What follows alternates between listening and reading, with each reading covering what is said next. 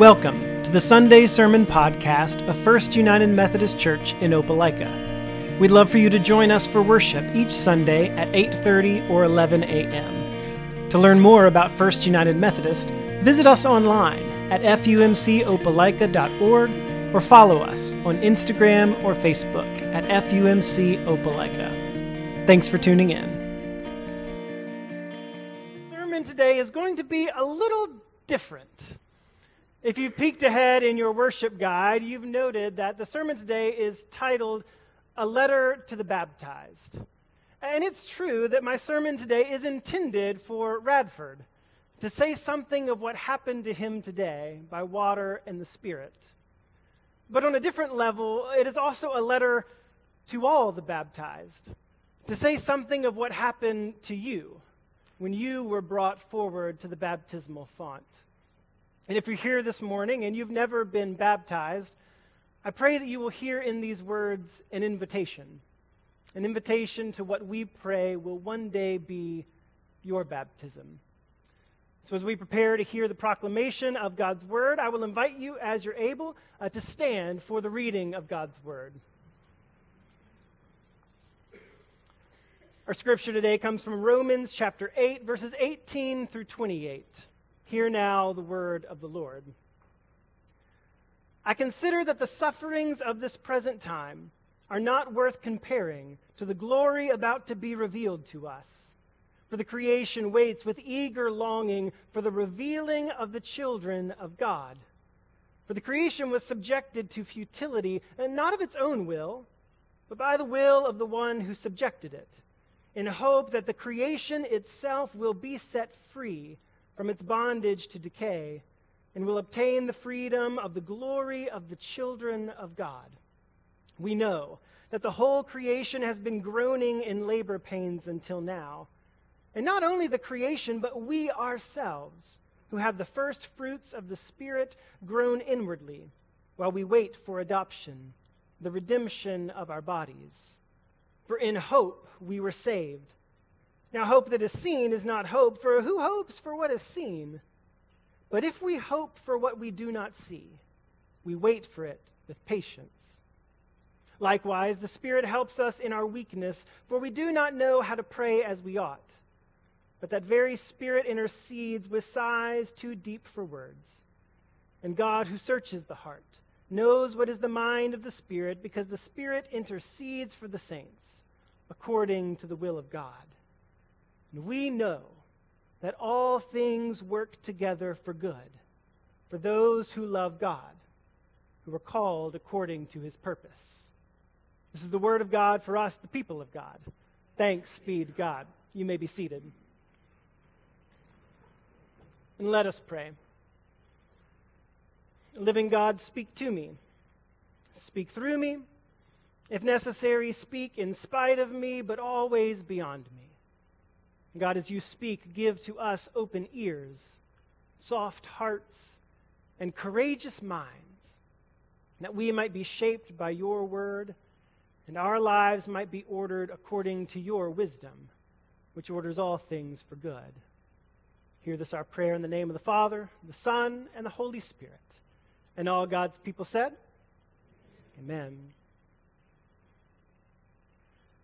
Dear Radford, mark this date down. Sunday, August 29th, 2021. This is the day you were baptized. I'm giving this letter to your parents with the hope that they will save it and then give it to you for you to read several years from now, on the day of your confirmation. Now, in the event that the bishop has whisked me away to another congregation, or more likely exiled me to Demopolis, allow me to introduce myself. I am the Right Reverend Patrick, as in I'm right about most things and reverent about very little. I'm one of the pastors who baptized you. Sorry. By the time you read this, you'll be old enough to realize that what I've done to you commits you to struggling with some inconvenient choices. Will you serve God or money is one such dilemma. Will you work hard to get as far up the ladder of success as you can, or will you live the posture of a servant is another inconvenient choice. Or will you live as though happiness can be found in a filtered, homogenized Instagram pic? Or will you live knowing that true happiness is found among those who hunger and thirst for righteousness? Now, these are all inconvenient choices, because in every case, the choice your baptism commits you to goes against the grain of both culture and country. So you see, your baptism, if done rightly, will make you odd. Now, by the time you read this, Radford, you'll be the age when odd is about the last thing you'll want to be. By the time you read this, you'll be an age where what you want most is to conform, to blend in, to be normal, a desire from which we never recover. So I won't be shocked then if you'd like to register your complaint with me for what I've done to you in baptizing you. But the truth is, you should take up your gripes with your parents. They were more than just accessories to the crime. You see, your parents, Whit and Jesse, they had you baptized against your will and without your consent. They didn't postpone your baptism until you could choose for yourself, nor did they wait until you were old enough to understand whatever that might mean. Today, your parents brought you to the baptismal font without your consent, and they made sacred vows in front of God and everyone. They vowed to nurture you in Christ's holy church, that by their teaching and example, you will lead a Christian life. Their act of bringing you to the baptismal font today might just be the most countercultural act your parents ever commit. By having you baptized in the way of Jesus before you could make up your mind for yourself, your parents prophetically and counterculturally acknowledged that you don't have a mind worth making up. None of us do. Our minds are in bondage to sin. And therefore, we don't have minds worth making up until we have had our minds shaped by the mind of Christ. A quick aside, I once had a young couple tell me that they were going to let their children choose their religion for themselves when they were older. I replied by telling them that they should raise their children to be atheists, for at least that would require their children to see their parents' held convictions. If it sounds like I'm being offensive in order to get your attention, it's because I'm being offensive in order to get your attention. We live in a culture that thinks Christianity is just something you get to choose or not, as if it's no different from choosing between an iPhone or a Samsung. Notice that no one thinks it odd to raise their children to love their country, to serve their country, and even die for it. But some people think that their kids loving God, serving God, and possibly suffering for God should be left to their own choice. Interesting. You see, our culture teaches us to think that we should get to choose the story of our life for ourselves. The problem is that in itself is a story none of us got to choose, which makes it not just a story, but a fiction, a lie. It is a lie to suppose that the choice is between religion or no religion. It's a fiction to believe that the choice is between faith or no faith. As the great prophet Bob Dylan once sang, they may call you doctor or they may call you chief, but you're going to have to serve somebody. Radford, I pray you won't have to ask your parents who Bob Dylan is, but I digress. The point is, everyone will ultimately have to serve somebody or something. So today, we baptized you without your consent and before you could choose for yourself. We did so because if we do not make you a participant in the story of Christ, another rival story will soon and surely take its place over your life. The story of more or might the story of money or me. So today, by water and the Spirit, we baptized you into God's story and made you a participant in the story that God is writing in the world. Radford, all this talk about stories makes me think of my favorite story from childhood. It's called The Lion, the Witch, and the Wardrobe. The main character in this story is a young girl named Lucy. We encounter Lucy for the first time as she's playing hide and seek with her older brothers and sister in the home of a distant relative. On one rainy afternoon, Lucy decides to explore a giant wardrobe. And she finds within that wardrobe an entrance to another world, a world called Narnia. Narnia is a magical place, but it's clear that something is terribly wrong. In Narnia, it's always winter, but never Christmas. Lucy soon learns that all of Narnia is under the enchantment of an evil sorceress known as the White Witch. She also learns that the rightful king of Narnia is a lion named Aslan. Radford, if the church has done even a passing job of shaping your imagination, then you've already realized that Aslan is a certain good shepherd in lion's clothing. And the White Witch represents what the Bible calls the powers of sin and death. I tell you all this because the font in which you were baptized is not unlike that giant wardrobe. By your baptism, you, like Lucy, have become a major character in a magical story. But this story is true. It's a story of a world that is under the grips of sin, but whose rightful king is Jesus. In Narnia, Lucy and her siblings quickly find themselves following Aslan in rebellion against the White Witch.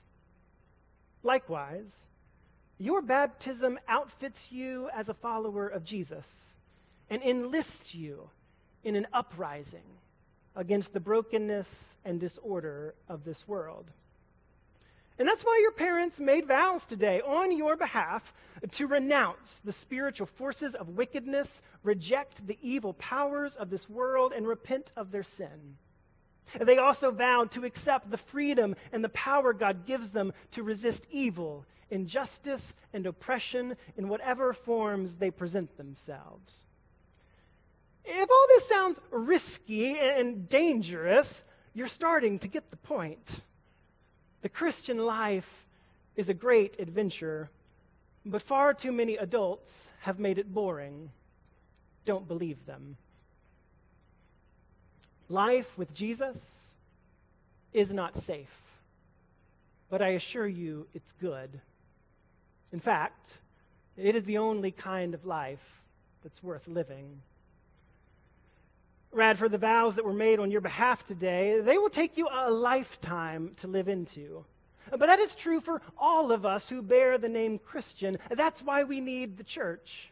None of us can go at this alone. There is no such thing as a self-made Christian. It takes a village.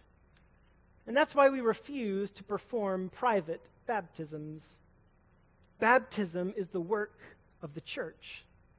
And today, that church, this church, made vows to pray for you and care for you and surround you with a community of steadfast love so that you may be a true disciple and walk in the way that leads to life. My deep and earnest prayer for you is that you will grow to be a true disciple. My prayer is that you will discover that Jesus is not only the way, the truth, and the life, but that his truth is the way that leads to life. And if that's the case, then the way to deal with offenders, Radford, is to forgive them. The way to deal with violence is to suffer. The way to deal with war is to wage peace. The way to deal with money is to give it away. The way to deal with the poor is to befriend them. The way to deal with enemies is to love them and pray for them. And the way to deal with a sinful world that knows not Jesus is to live on earth as though you were in heaven. To live a life that bears witness to the truth that Aslan is on the move. And the White Witch, though she does not know it, has already been defeated. Now, if all this seems impossible, I get it, kid. Christianity is a lot like baseball. You're going to strike out more often than you get on base. At times, you will fail. You will fail to live up to the high calling that is now yours. You will fail to live in accordance with the Scriptures. You will fail to live into your baptism. And though your failures may keep your parents up at night, your failures do not disqualify you as a Christian. That's the beautiful thing about baptism. You've been baptized into Christ. And now what belongs to you, namely your sin, has been given to Christ. And what belongs to him, namely his righteousness, has been given to you. The church calls this the great exchange. And it is great good news. In baptism, you have been given Christ's own permanent, perfect record. And all you have to do is believe and trust that in Jesus Christ, God's gotten out of the scorekeeping game forever. Faith, therefore, is not an accomplishment, but a gift. It is a gift that sets you free. A gift that sets you free to live in a manner that makes no sense if Jesus Christ is not risen from the dead. My favorite theologian, Karl Barth, says that Christians are simply those who are awakened again and again to the fact that their lives are hidden with Christ in God. Radford, I pray that the Holy Spirit, which was present in your baptism, will continually awaken you to this reality. The reality of your truest identity, your identity as a child of God. If you're still following along, I'd like to close this letter by sharing a scripture with you. It's the same scripture I shared with the church on the day of your baptism. In Romans 8, Paul describes a world in bondage to decay, a world that is groaning in pain. Paul is describing the sufferings of this present time. Radford, the year of your baptism has not been a good one. We have all felt the sufferings of this present time. Racial turmoil, political tribalism at home, terror and chaos abroad. Meanwhile, an invisible virus has turned our world upside down. But in an astonishing twist, Paul says that this suffering, groaning creation waits with eager longing for the revealing of the children of God. Did you catch that? While we long for God, the world is longing for God in us. God doesn't want to change the world through angels or ideas, though he could. God wants to change the world through his sons and daughters, through his children. Radford, God wants to change the world through you. And that's why you don't get to choose the story of your life for yourself. Because your story is not just your own. You've been baptized into Christ. You are now a part of his story. You belong to his people, a people intent on bearing witness to the kingdom of God here on earth. Radford, the truth is, I don't know when you'll read this, where you will be, or who. But I do know this. I do know that you belong to God. This is true of you today and will be forever. And we know that all things work together for good for those who love God, who are called according to his purpose. May it be so for you. In the name of the Father, the Son, and the Holy Spirit. Amen.